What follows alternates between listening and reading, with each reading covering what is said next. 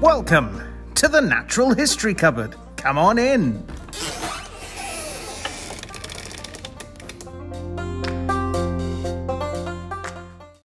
And welcome back to the Natural History Cupboard podcast, the place where the weird and wonderful parts of the natural world come together. I'm your very sickly host, Gareth, who's going to try and get through this without dying. It's not dreaded lager lurgy, don't worry. And with me, as always, being very socially distanced from me to basically make sure I don't get them sick, are my co-hosts, Drew. Say hi. Oh, hi. Oh, hi. And Aaron. Say hi. Hello there. Hello there.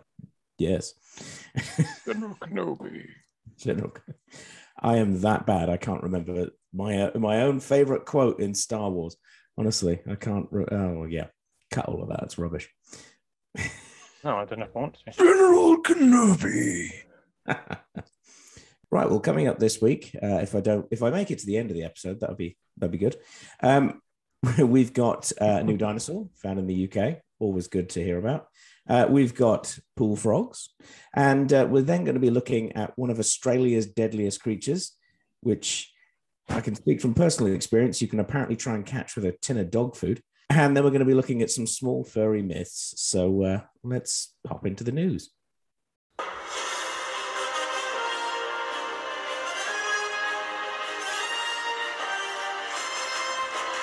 It's the news!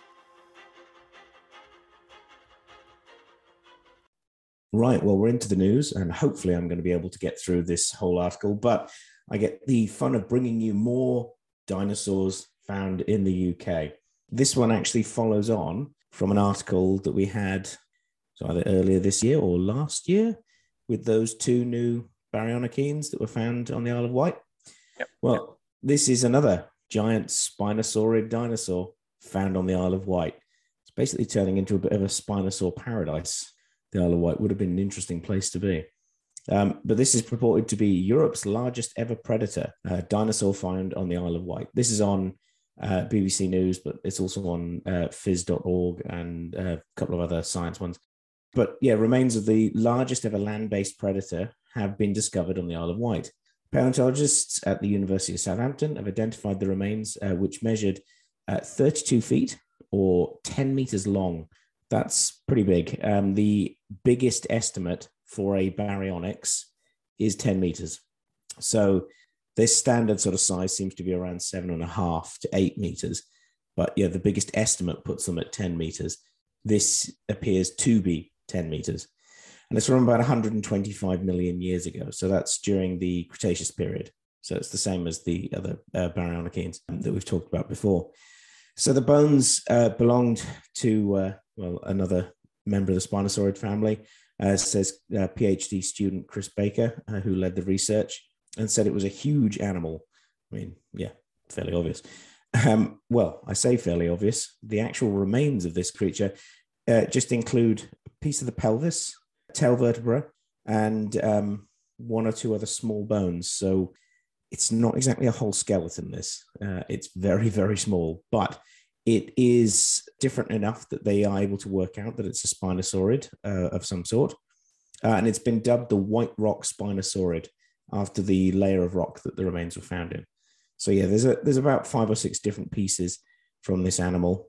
If you were to have them in front of you, there's probably only 1 or 2 you'd be able to quite easily distinguish as being a piece of vertebra. So it is one that you'd have to know what you're looking at. But the Isle of Wight is obviously one of the best places for finding dinosaurs in the UK, and it seems to be the place for finding new species at the moment as well. So Mr. Baker said that it was a huge animal, exceeding 10 meters in length and probably several tons in weight. And judging from some of the dimensions, it appears to represent one of the largest predatory dinosaurs ever found in Europe, maybe even the biggest yet known. So yeah, it's a fairly interesting find. Hopefully there'll be more bits found of it. It would have lived at the beginning of a period of rising sea levels, and it would have stalked tidal lagoons and mudflats in search of food. Basically being so large, it probably had the pick of what it wanted to eat, but without specific teeth and that, we can't really tell exactly, if it was capable of doing one or a few other things. But as we found with baryonyx, it appears to have eaten a bit of everything. So there's probably a good chance if it's 10 meters long and it sees a small dinosaur that's a little bit injured, it's probably going to eat it. But the co-author of the research, Darren Naish, said that because it's only known from fragments at the moment, we haven't given it a formal scientific name. So it is literally just dubbed as the White Rock Spinosaurid, which the hope that additional remains will turn up in time. The actual layer itself is on one specific beach on the Isle of Wight, which seems to turn out quite a bit of interesting material from that time period. And this will be interesting for you two. Although I say more, Aaron, he's probably going to jump at this one. Jeremy Lockwood, can you? Lockwood. There you go. Not the same, obviously. One's fictional. But Jeremy Lockwood, another co-author of the study and a PhD student at the University of Portsmouth and the Natural History Museum, said, I was searching for the remains of this dinosaur with Nick and found a lump of pelvis with tunnels bored into it, about the size of my index finger. We think that was caused by bone-eating larvae of some type of scavenging beetle. And it's an interesting thought that this giant killer wound up becoming a meal for a host of insects. So it shows some real paleopathology. So this thing died and was, nibbled on by lots of different bugs in that area. But this dinosaur is basically another in the long line of dinosaurs that are being found on the Isle of Wight, and somewhere I really hope to go back to at some point and go fossil hunting, because it's a stunning place to go and find bits. And hopefully when you say you hope to go back there, have you been banned? No, I just haven't had the time. All right. I haven't been. Do you know what? I haven't been fossil hunting in in over 2 years, and it's really sad. I need to get back out there. I haven't done it in ages, through no fault of my own or through various other means. And I say COVID didn't help as well. But that's my new my article, a new Spinosaurid, adding to the list that are Britain is turning out to be the island of spinosaurs. I think that's the best thing to say from that. Really, yeah. All you Spinosaur haters. I don't hate Well, I mean, Spinosaurus. We don't like the Jurassic Park 3 Spinosaurus, but I like Spinosaurids. Yeah. Baryonyx is great. I'm very much in the same boat there. I like Spinosaurus. I particularly like it because every week we learn something new about it, which makes it very interesting. Yeah. It's like an iPhone, isn't it? Jurassic Park 3 was just so bad a representation. And such a bad film too. Well, actually, at the time, that was actually. I know. It was, but that doesn't. At the time, Jurassic Park 3 was a bad movie, and still today, it's a bad movie. So it's spoiled it. Oh well. There we go. Right. Well, let's move on from my very croaky dinosaur to Drew's, which is about croaky animals. Oh my god, it's about croaky animals. Whoa, got it in Whoa.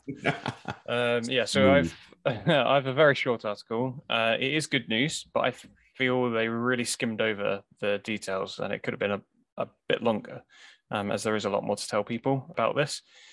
So it's from The Guardian and it's about northern pool frogs and their return to the UK. So the header says, loud croaking striped frogs, which have been extinct in Britain, are thriving after being reintroduced. So the northern pool frog is one of the rarest amphibians of the world, the article then says. This is somewhat deceptive because the pool frog in itself is least concern and found across most of Central and Northern Europe. The populations of pool frogs found in very restrictive areas of Scandinavia and Estonia have been dubbed northern pool frogs, and they are very rare. So I looked into this and I could find no mention of them being a separate subspecies of pool frog, but rather just sort of a separate population. Not that that makes them any less noteworthy, but it might make people think all pool frogs are rare. So the article then goes on to say that the importance of the species to Britain was only realised in 1995 after it already became extinct in the country. And it's now thriving again thanks to a reintroduction programme. So yes, the northern pool frog's native status in the UK has been in debate since the early 1800s, as similar species were introduced here from Europe, like the marsh frog and the edible frog, and also non-northern pool frogs. All of these frogs are now in the same genus, by the way. They used to be, I believe they all used to be within Rana, which is the genus the common frog belongs to. But the new genus is Pelophylax, which means mud sentinel, which is, I like that. I like the name. That's good, cool. Isn't it? And they're commonly grouped together within the name green frogs as well. So just because they're generic. So they classed frogs as basically brown frogs and green frogs, and these are your green frogs. I think our common frog is in the brown frog category, even though sometimes they could be a bit green. But anyway, it's not easy being green. It isn't, as famously our great leader once said. So the accepted position was that pool frogs were not native. However, a closer examination of early UK literature sources and the discovery of these rare populations in Sweden and Norway led to some herpetologists to wonder whether some of our pool frogs were native after all. Research in the 1990s found that pool frogs have regional accents to their calls, and further studies, including subfossil evidence around 1,000 years ago, before present, which predated other introduced populations of pool frogs, found that our pool frogs have a shared ancestry with those in Scandinavia, and they were native after all. But not only that, our pool frogs are part of a distinct northern group, so even more reason to reintroduce them. All of that information, by the way, was from ARG, the Amphibian and Reptile Group, or ARC, sometimes the Amphibian and Reptile Conservation, and Frog Life. So none of that was in the article. So yeah, you see what I mean, that they could have expanded upon this really. It was very short. Oh, come on, you can't expect them to put news or facts in a news article. No, I expect better from The Guardian sometimes, to be honest, but I suppose all of them let us down. So anyway, a few years back, we're talking 2005, I think, around that sort of year, pool frogs were brought from Sweden to re-establish a colony in Norfolk, which is where they were most populous before we drained the fens. For those of you who don't know, Western Norfolk, as lovely as it is, should basically be a massive swamp. If you search for a proper map of England in the early Middle Ages, because most of the maps you'll find it has the same coastlines today, it didn't. 500 to 1000 CE or before that, the coastline is quite different to what it is now, and that's where the northern pool frog was commonly found. Anyway, I digress again. So these Norfolkian stock have bred so successfully that they are now being used to create other breeding populations. The great success came last year when the ARG, so that's Amphibian and Reptile Group, Trust raised tadpoles in special tanks and released 542 of them into ponds at Thompson Common in Norfolk. The article then finishes by saying, unlike the common frog, Rana temporea, which has already laid its spawn, the pool frog waits until the water warms up in May and June. The males make a lot of noise with special pouches on either side of their throat, and the spawn is laid in smaller clumps than the common frog. After breeding, the frogs, which have distinctive stripe down their backs, resume basking in the summer sun. And that's basically it.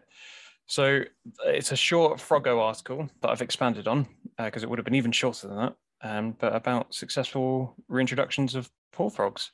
And apologies, but I did read that. I did just notice this as I was writing this one up actually today, that there was actually nothing recent in this article about its contents. It mentioned, the reintroduction back in 2005, and they had a successful breeding season last year. And actually, I realized that this article was from April, so whoopsies. But that was of this year. But anyway, look, it's good news. It's been a slow news week, I think, to be honest, apart from that dinosaur one. And I imagine it went under a lot of people's radar, including mine. I didn't notice this one back in April. So let's just enjoy some good frog news when it happens, and especially well organized and research reintroductions too. So there we go. I'll tell you what, I've just looked at a map of the Norfolk Fens pre-draining. Yes. And it's a massive area. Yep. Mm-hmm. Oh yeah, that was all swamp basically. All I think very very tidal. So sometimes it was underwater, sometimes it wasn't. But yeah, we drained it all. I mean, you could almost cut Norfolk off there. Yeah, if that was So you can imagine it as basically at the point when the Danes and the Norse were coming over and raiding, Norfolk looked a lot different to what it did now. It was very swampy. The coastline was completely different. So it's not that long ago, really. Well, maybe we should flood a good chunk of Norfolk. Well, I mean, There might be put some a people who petition. get a bit We'll put a annoyed. petition up and see You know see what? how Let's do that. how on board everyone is on that. We've You know lost the only listener we had in Norfolk now. Let's make Norfolk wet again. Oh, and Lincolnshire as well. I think that used to be Cool. We're Or flooding swamp. Lincolnshire as sorry, well. Lincolnshire. Your big cathedral's going underwater. I mean, to be fair, give it 20 years, global warming, it'll all be underwater anyway. But yeah. Wow. Yeah. And the frogs will be happy. The frogs will be happy, which is good. Right. Well, let's move on from our news article to our creature feature. Aaron, you're going to take us down under. It's the creature feature. Right. Well, yeah, we're now down under. Not really, but we can only hope, I suppose. Aaron, what are we looking at? We're going to be looking at blue-ringed octopus. Now, there's actually reason to think there may be as many as 10 different species of blue-ringed octopus, but we currently recognize only 4, which are the greater blue-ringed octopus, the southern blue-ringed octopus, the blue-lined octopus, and the 4th is only known by its scientific name, which is about to be butchered, and that is Hapaloclaina neostratzi, I think. Oh, I remember us doing Hapaloclaina on the quiz. Ah, yes, it's true. None of us knew what it was. None of us knew what it was. Yeah. Which is embarrassing because I planned this one since last year. Or planned that I wanted to do it since last year. Yeah.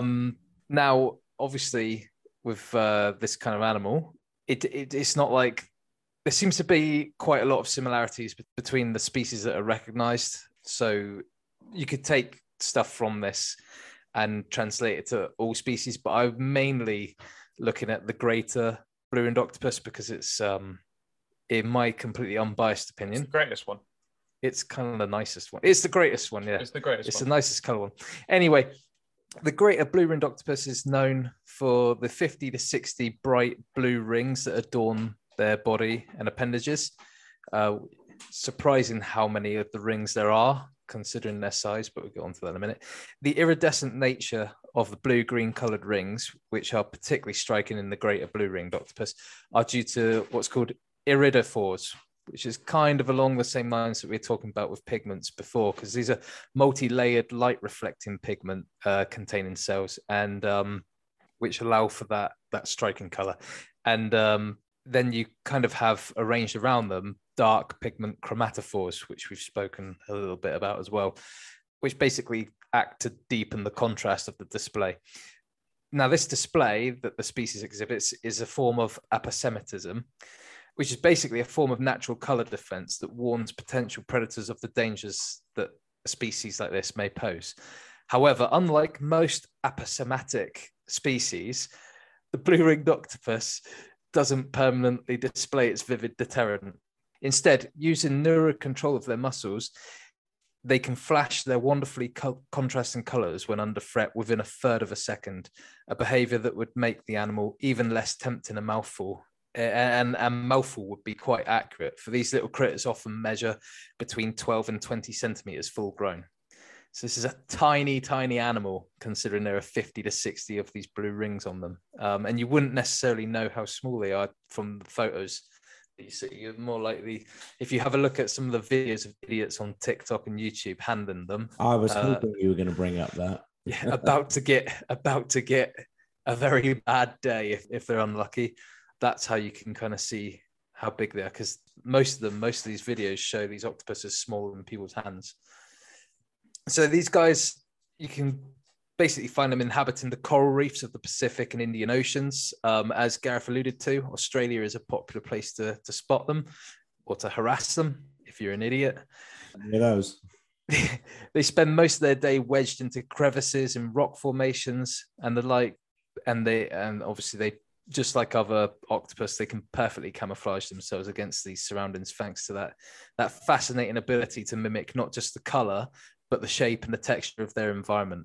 And if you haven't seen an octopus do this, go on to YouTube and have a look, because it's fantastic. They can make their skin look like all manner of rocky textures or leafy weeds and such. Anyway, this most photogenic of species appears at night, predating on crustaceans primarily and the occasional kind of injured or not particularly healthy fish. They are very active hunters, though, pouncing on their prey with all limbs outstretched and ensnare their quarry, pulling it closer to the digestive oblivion that is their beak. And that's where the venom is administered almost unnoticeably, which is important. If you're an idiot pestering these animals with your hands, you might not notice that you get bitten. And this is administered, of course, by the posterior salivary gland. Their near indescribable beauty is matched only by the danger that they pose. Once threatened, the subject will attempt to escape. They are actually, dare I say it, quite placid. If they're unsuccessful in this escape attempt, the aposematic display begins and a defense position is adopted. Should harassment continue, the culprit will face the full wrath of this fully armed and operational envenomation station. Venom is a ridiculously powerful neurotoxin produced by a symbiotic bacteria that lives in them, not midichlorians. So I'll break down what it contains. Firstly, the main ingredient on the menu is tetrodotoxin. This is a sodium channel blocker reportedly 1,000 times more toxic than cyanide and can act as a local anesthetic and prevents the nervous system from carrying messages and muscles from reacting accordingly. That's why you might not feel the bite when it happens. Next on the ingredients list is histamine, which you're probably aware of from antihistamine, which is a cream and such that you can apply to stings and bites and stuff. Anyway, histamine is a nitrogenous compound that affects the heart rate and the dilation of blood vessels. Then you've got tryptamine, a hallucinogenic and psychedelic indolamine causing distorted perception of reality. So you might feel a little bit weird and you might not appreciate that you are currently underwater drowning. Then there's octopamine, which is actually named for octopuses. Shocking, Matt. Shocking. This one isn't fully understood in us mammals, but it's related to fight or flight action in invertebrates. A good mammalian analog for this would be norepinephrine, which does the same job in us, basically. Then you've got taurine, which, of course, that's quite a familiar one to most people. That calms the nervous system and lowers the blood pressure. Acetylcholine, which in increased amounts causes cramps, blurred vision, and paralysis, which is related to the end result of a blue-ringed octopus bite. And finally, dopamine, which is another familiar one. As you probably are aware, it provides a sense of pleasure. Now, the venom... You must be happy whilst you're dying, then. By all accounts, it completely confuses and throws off your appreciation of your surroundings and your situation, whilst also paralyzing you. In fact, the venom can result in nausea, respiratory arrest, heart failure, and varying degrees of paralysis and blindness. If left untreated, and by the way, there's no anti-venom for these squirmy sods, death can result in mere minutes. This is usually down to suffocation as the diaphragm becomes paralyzed in most cases. You are conscious and alert as this happens to you. You are alive when they You are start to eat. alive. Yeah, get the references in today. Yeah. To make this nightmare worse, this most photogenic of species punches far above its weight, carrying enough venom to end 26 people's subscriptions to life. Treatment it is expensive, though. It is expensive subscription. Yeah.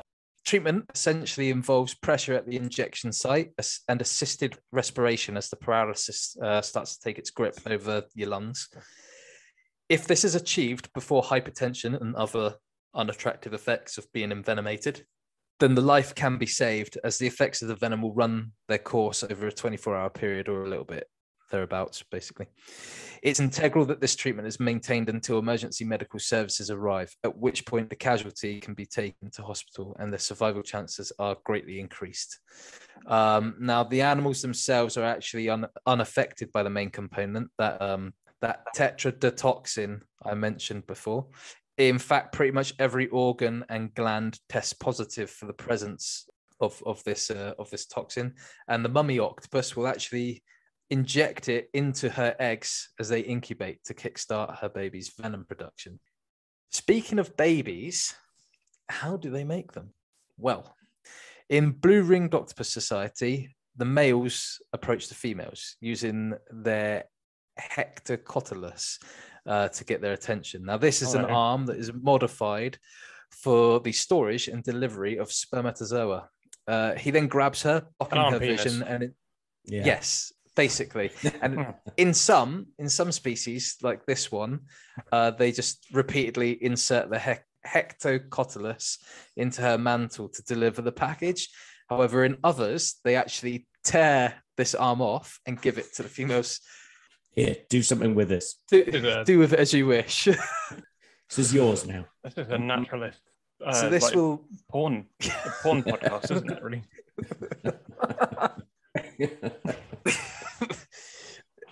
This basically will continue until the female forcibly removes him.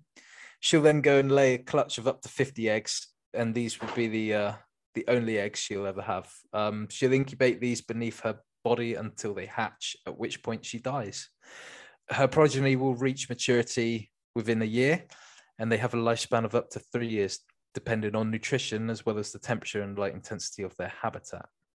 Now, despite threats from habitat loss and fragmentation, pestering by idiot humans with TikTok and YouTube and Instagram, overfishing and bioprospecting, the blue-ringed octopus is currently listed as data deficient by the IUCN Red List. That being said, they are an important species to protect due to their position as predators and pest control, as they actually munch down on a ton of Asian date mussels in some cases. They're also very much a sign of a healthy environment.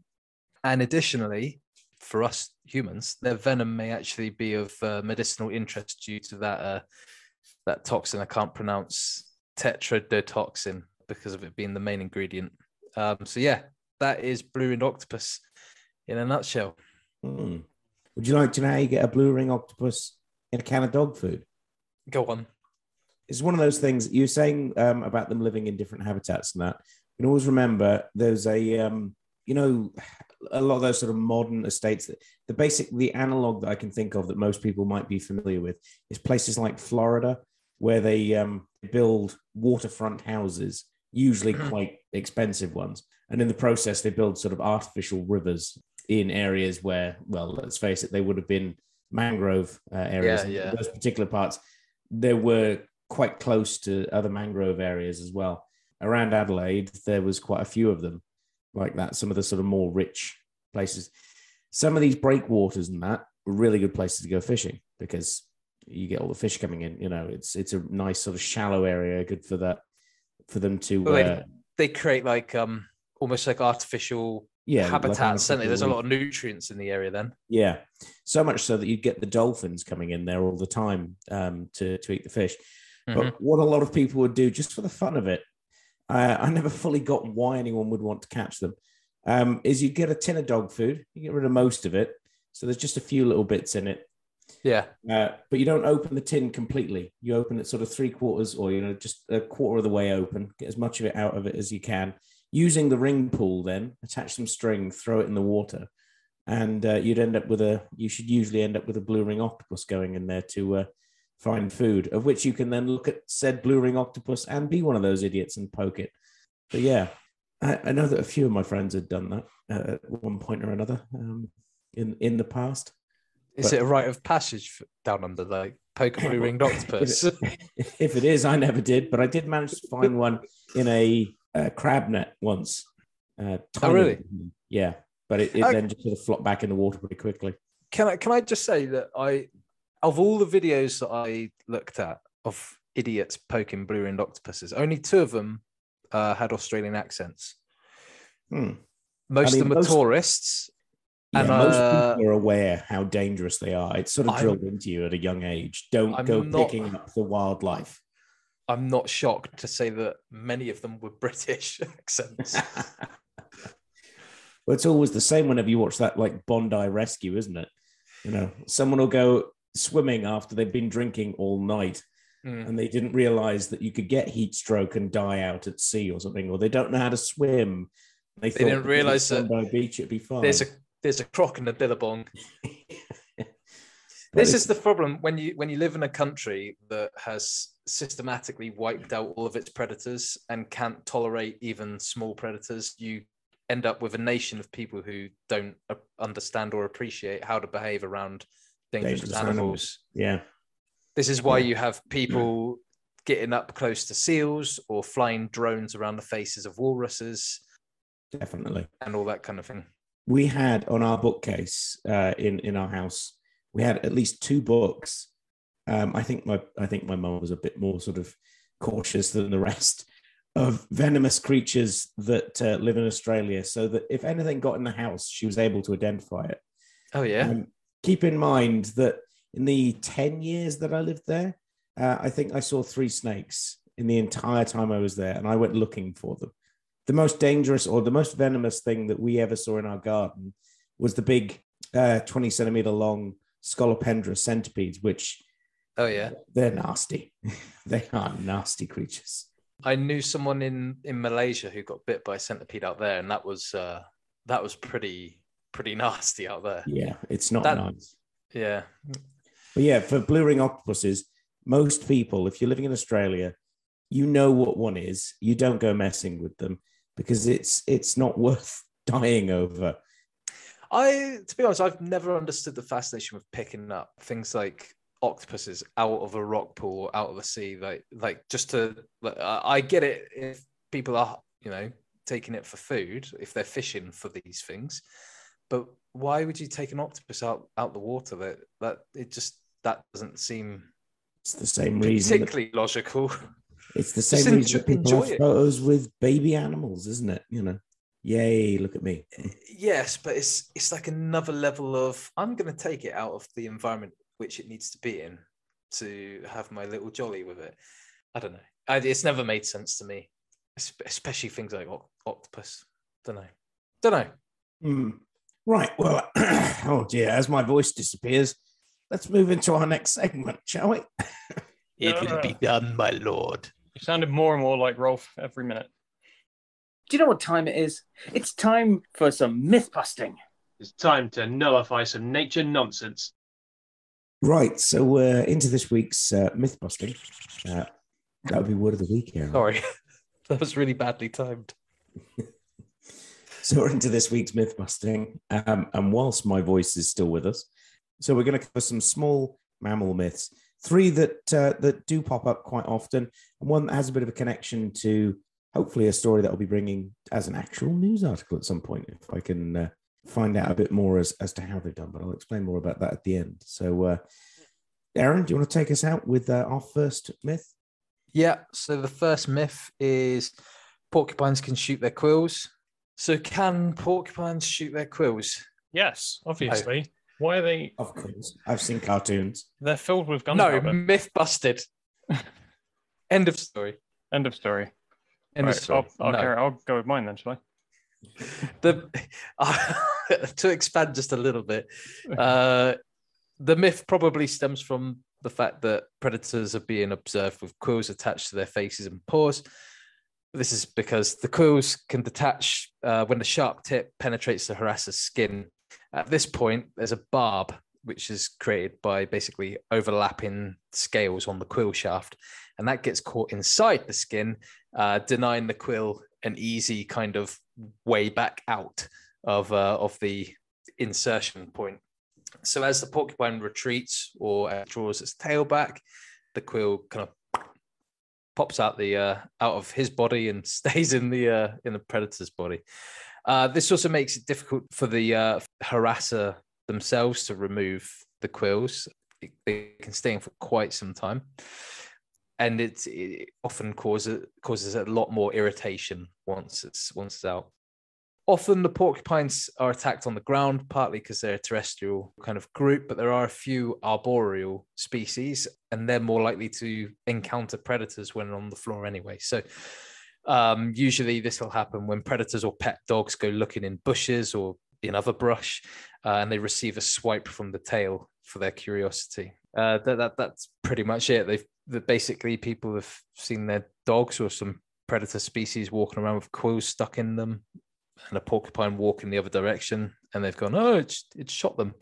Interestingly enough, I wanted to see if any human activity had kind of further inspired this myth. And whilst I can find evidence of people using them as clothing, particularly ceremonial headdresses for First Nation peoples in America, I couldn't actually find anything regarding them being used in weaponry. My first thought was like blowpipes and that kind of thing, but doesn't seem to be anything that I could find on that. However, I'd be interested to find if anyone themselves had heard anything about it. But yeah, that is that myth busted. I know I haven't heard anything about weaponry. I have, I think they use them as ceremonial dress as well in Africa as well, don't they? With the just with don't the get them the wrong way around.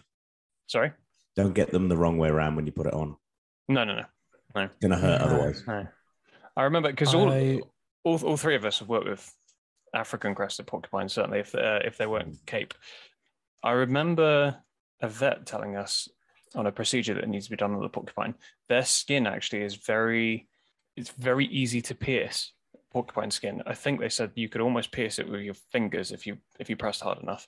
I can't remember what the actual procedure was, but yeah, so porcupine skin is really, well, that's why they need the quills, really, I suppose, or rather, a side effect of having the quills is that they can be easily pierced themselves, but it means the quills come out easily. Yeah, and they stick in quite well. I've seen we've all seen them when they've got stuck into to wood. Yes, and it takes more than a little bit of effort to get them back out. Oh yeah. So imagine that as a lion or a leopard into your face. Well, they kill lions and leopards, don't they? Because of the bacteria on the quills. Yeah.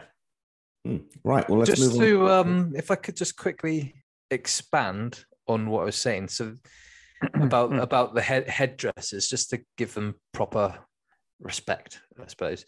The headdress is traditional male headdress, typically found in tribes that inhabit what would now be like New England, the Great Lakes, and Missouri River regions, and they're called roaches.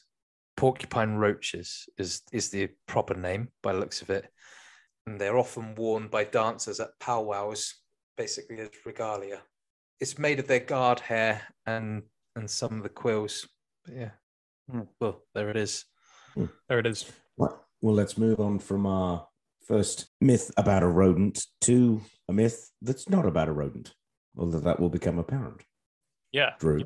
So to start off this myth, I'm going to give everyone a list of animals for you to figure the odd one out.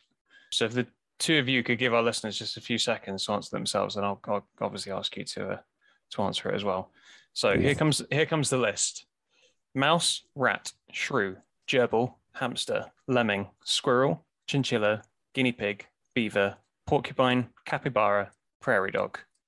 So for everyone listening, which one is the odd one out? There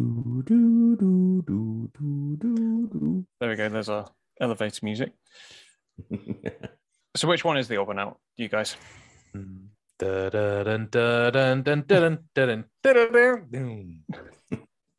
Well, it's going to have to be the shrew. Actually, no, it's not. It's the hamster, because all the others are great and hamsters are rubbish. But yes, no, you are right. It is the shrew.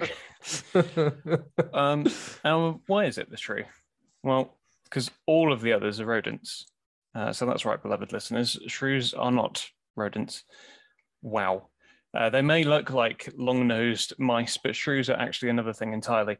They aren't even in the same order as rodents, which means taxonomically, a cat is closer to a dog than a shrew is to a mouse. So what the bloody hell is a shrew? You're probably screaming out in exasperation. So shrews are instead in the family Sauricidae. I don't know if that's a soft C or a hard C, so it could be Sauricidae, I'm not sure. And there are more than 385 species of shrew. So they're relatively closely related to moles, hedgehogs, solenodons, and desmons. If you don't know what the last two are, that's fine. They are quite obscure, but I'm sure we'll go into them one day, or just Google them. Or watch that Noah's Island. Yes, that's exactly why I know what a desmond is, because of Noah's Island. Yes, be a child in the 90s. So altogether, these small mammals belong in the order Eulipotyphla, which means truly fat and blind, which is proof that scientists are mean. So wow. this I think that describes me, actually. Wow. Jesus Christ. I don't think so, Gareth. Don't. Let's not put ourselves down on recorded on this podcast. Anyway, so this taxa used to be called Insectivora, and it used to be what we call a dump taxa or a wastebasket taxa, which is basically where you fly tip any animal you couldn't genetically identify. So this shrew, it's a small mammal, but it's not a rodent. It eats insects. Just chuck it into Insectivora, basically, is what they did.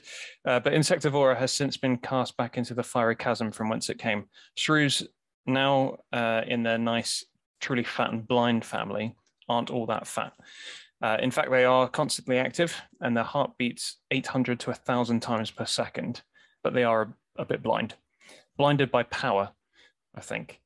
Because these little jittery with caffeine beasties are one of the most widespread and diverse groups of mammals in the world, which is something they share with rodents as well as bats. They inhabit almost every terrestrial environment. The only land masses without native shrews are Shrew Guinea, Australia, and Shrew Zealand. There's your proof that shrews are everywhere. Jess really hated that joke, by the way. Tartica? Shrew Tartica. Oh, well, no, I guess there wouldn't not be a country, I know. It's not a country, no. Anyway, the smallest terrestrial mammal in the world is also a shrew, the Etruscan shrew, which weighs about 1.8 grams. So what makes these rodent-like mammals not actual rodents? Probably the best thing that distinguishes them is that rodents are famous for having constantly growing in sizes, whereas shrews do not. They have hollow, sharp little bitey teeth for chomping down on insects. And why are they hollow, you might ask? Well, many shrews are actually venomous. Some have enough venom to kill 200 mice. So maybe not quite as potent as our blue-ringed octopus, but certainly pretty potent to little things. Yeah, no one ever warns you about the shrews. No. So most shrews eat their own weight in food every day. If a shrew doesn't eat within a few hours, it just dies. So they go around biting invertebrates, paralyzing them with venom, and then they cache them for whenever the hunt is not so lucrative. Many shrews can also use echolocation. Again, I don't think any rodents can, but this is more to work out their environment than actually working out where prey is. But there we go. Shrews are not rodents. They're instead something completely different and are brimming with amazing and crazy adaptations. Very cool. Very shrewd. Very, very shrewd. Right, well, we'll move on to our third myth. This one is a rodent, so we're back on rodents again. And it's one that, if you live in a city, you've probably heard in one form or another. And it is that you are, well, specifically for this version of the myth, I'm sure it's exactly the same in large cities all over the rest of the world, but you are never more than 6 feet away from a rat in London. And I'm not just talking about being in Downing Street. Thank you. Oh, the jokes are coming thick and fast. Political, yeah, right there, razor sharp. Anyway, it's one of those myths that we tend to just take as gospel. Most people just tend to think, yeah, that's fair enough. Rats are pretty much everywhere.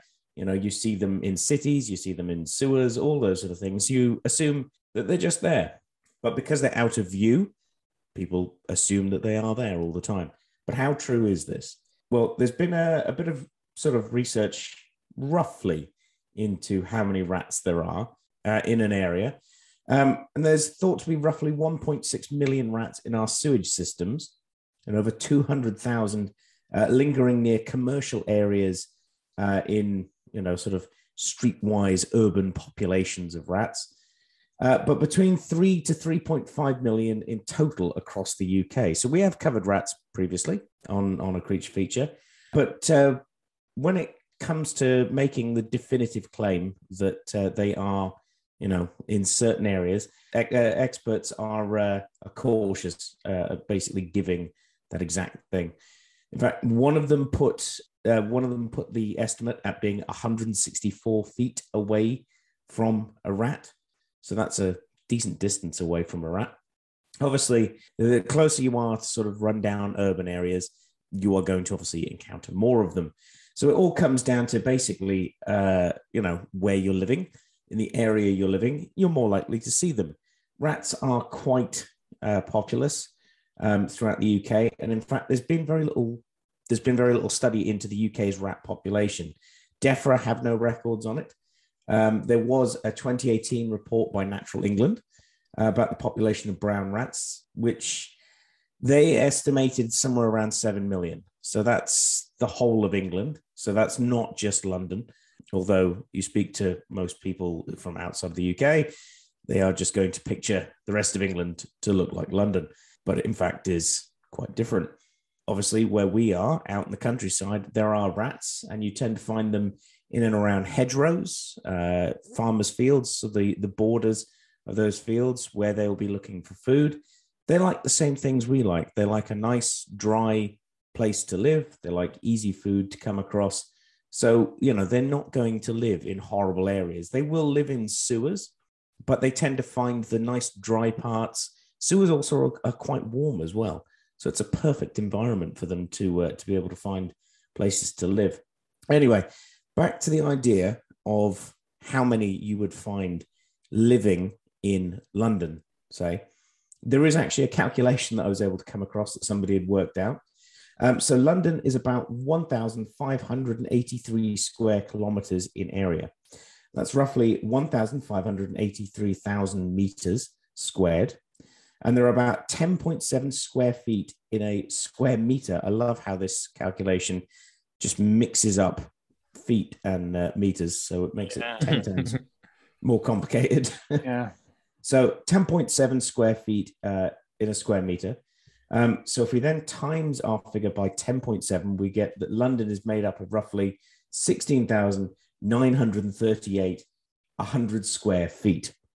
So rats tend to live in areas, like say, that humans do, because we, tend to have a lot of food and places for them to live. So if we take that, London has roughly 9 million out of the 66.65 million people living in the UK. That's roughly 1/7 of the UK's population. So if we say that out of the 7 million rats in the UK, that there are about 1 million living in London, so roughly equivalent to the sort of humans. If we then divide the square feet area for London, we then get 1 every 0.05 square feet. The calculation would then suggest that you're more than 100 feet away from a rat on average in London, which is probably accurate to some extent. But like I say, it entirely depends on where you are. If you go down into a sewer, there's probably going to be a rat closer to you. If you go to the top of the Shard in London, there's probably not going to be a rat near you. If you go out in the middle of the countryside, you're probably not going to be that close to a rat. So it is very much a myth that just seems to have been perpetuated as sort of, generic fact because people are lazy at trying to work things out. Although it would appear that the people who have tried to work it out have put it in ridiculous ways of trying to work it out. So there we go. There is rats for you in a nutshell. So myth busted. Myth busted.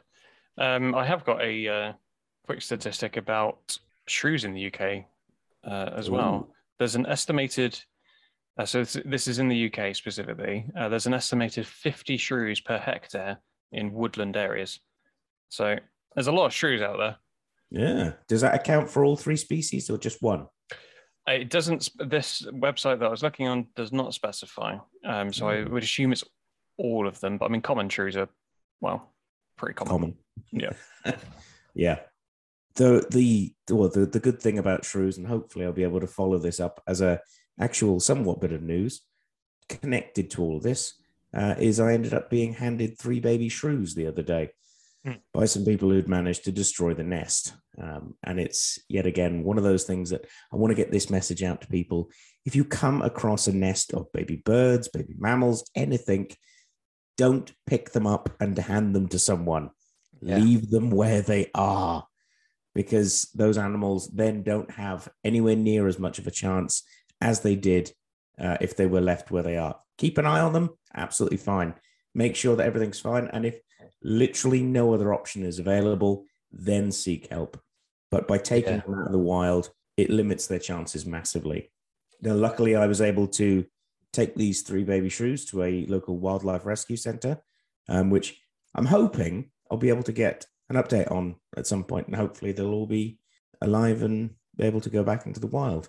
Yeah. But yeah, please don't pick up baby birds, baby mammals, anything. Don't pick them Someone up. else's baby. Don't do it. Yeah, exactly. Yeah, you wouldn't do it with a baby human. Don't pick up a baby bird. So yeah, that's my random bit to add on to our myths there. But right, well, let's go from our myths and head into our emails.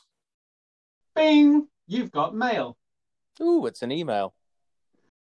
Right, so we're into our emails for this week, and we're going to start off with one. Actually, we've got a book recommendation first off. Aaron, would you like to take us through this one? Yeah, so we got an email through from one of our listeners, Jennifer. Thank you very much. And she gives us a bit of a reading recommendation, and that is for a book by Helen Pilcher. The book's called Bring Back the King, The New Science of De-Extinction. And I think none of us have read that one, have we?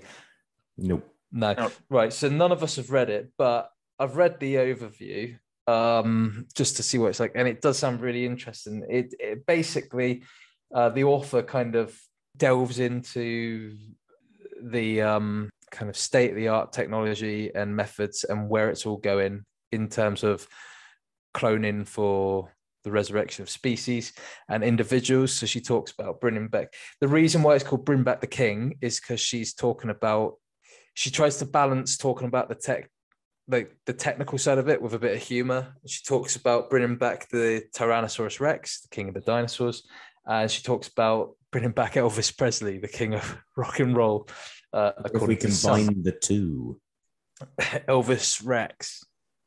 Yeah, it sounds very good. It talks about, it even mentions Neanderthals. It mentions about how we may see a day where it's quite common to bring back, or rather to clone, because you wouldn't be bringing back the individual, but to clone like a particularly beloved pet that had passed away. And it's got good reviews. It's 4.5 stars on the site that I'm looking at now, but it sounds really interesting. So I think we probably, between the 3 of us, should give it a look at some point. But thank you for the reading recommendation. We don't get many recommendations when it comes to books and also other media forms as well. So thank you for that. And hopefully more people might chime in and shout some more stuff out to us for us to look into. Yeah. It'd be good to have a reading list. We've already given our recommendations of books, so yeah, it's nice to have some given to us. On the subject of de-extinction, we've kind of spoken about it with the thylacine and the mammoth, but one thing we didn't really mention is that I thought it was relevant to mention now is the danger of de-extinction. If we bring back the thylacine, it proves that extinction is not forever, and I think that's a very dangerous slope to get ourselves on. No, I agree. Because then people will start thinking, well, if you can bring it back, then what's the harm in us shooting them all willy-nilly now? So, yeah, I just wanted to get on my soapbox for a second and say, whilst it's very interesting, I'm still not sure where I stand on it. On the subject, that is, not on the book. Oh. Yeah. Let's move on to our actual question for this week as well. Drew, what do we got? So the question that we have, there's one we've dug up. So apologies, Dan, who sent in this question. It was quite a while ago, I think. We just haven't got around to it till today. So it's, why haven't snakes evolved fur to live in colder places? Dan then also adds that he reckons actually that's a stupid question, which isn't. There's no stupid questions apart from, can I touch this blue-ringed octopus? Yeah. So when it comes to furry snakes, the reason why snakes generally don't have fur is because, well, their fur is in the form of scales.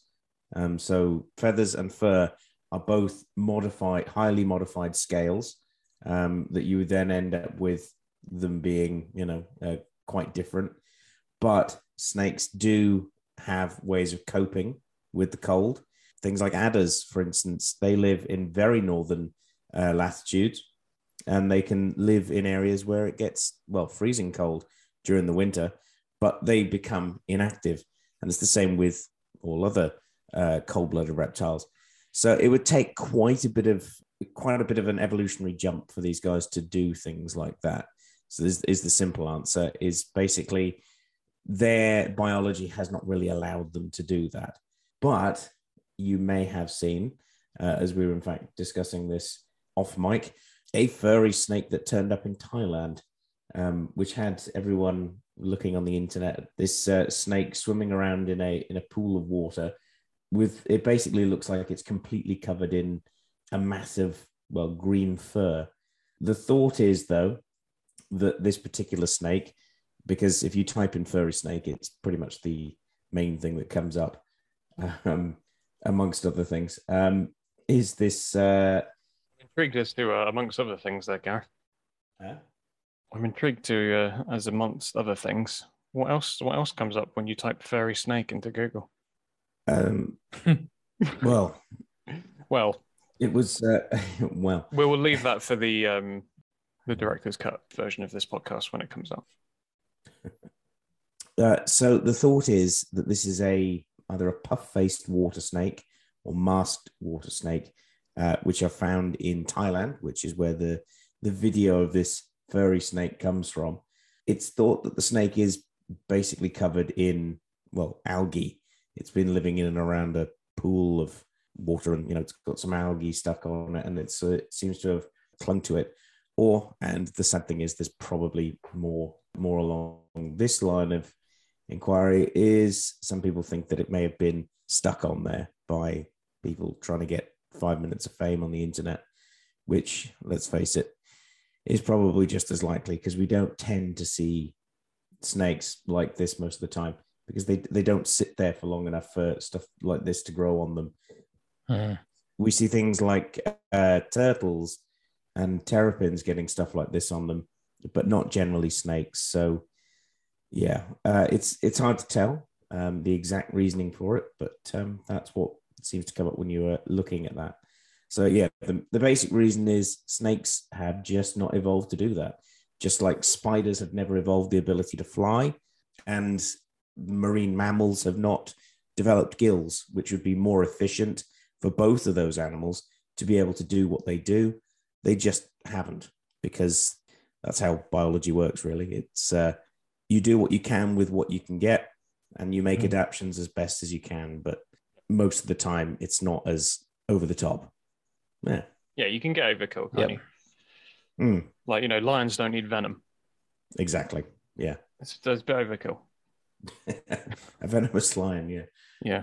Right. Well, if you too, dear listener, want to send us your questions about furry reptiles, you can do by sending us your questions to our email address, which is thenathistorykcupboard@gmail.com. We're also on Twitter and on Facebook, and our Twitter handle is @NHCupboard. And remember, of course, we are on TikTok as well, where we've been putting loads of videos up of different bits and pieces and all sorts of stuff like that. And remember to leave us a review, like, subscribe, all that sort of stuff on whatever podcasting service you're listening to us on. And in fact, Aaron, did you want to say about what you discovered the other day? Yeah, so I just typed in our podcast into Google to see. I was actually looking for where we could find it, like what services we are actually.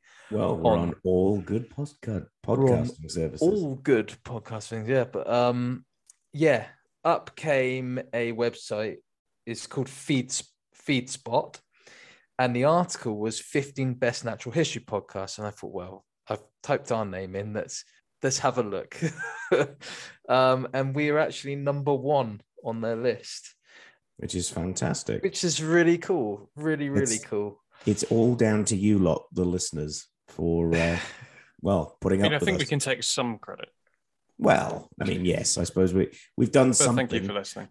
Yeah, it's it doesn't seem right us being in number 1 spot for things like that. Who was judging this? Sorry, I don't know. So this Was it you, Aaron? Did you the write web? it? Yeah, I wrote it. All 15 places are Natural History Cupboard podcast. No, it's on FeedSpot, which is kind of like a blog, I think. The article is 15 best natural history podcasts, and the kind of blurb at the top of the page is the best podcasts about natural history from thousands of podcasts on the web, ranked by traffic, social media followers, domain authority, and freshness. So yeah, that's pretty cool, because it's with it being ranked by traffic and social media followers, that's got to be quite a thing, because I imagine that we're up against, I know natural history museums often have their own podcasts and stuff. What a sorry state of affairs if we've beaten some natural history museums. Indeed. The end of the day, this is really cool. It's you guys, the listeners, that have boosted us when it comes to this and made our egos not fit through the door now. So yeah, no, we are now trapped in the cupboard. Yeah, we're stuck. So that just leaves me to say a big thank you to my two co-hosts. We are number one. Let's not forget that. We are number one. Oh, yes.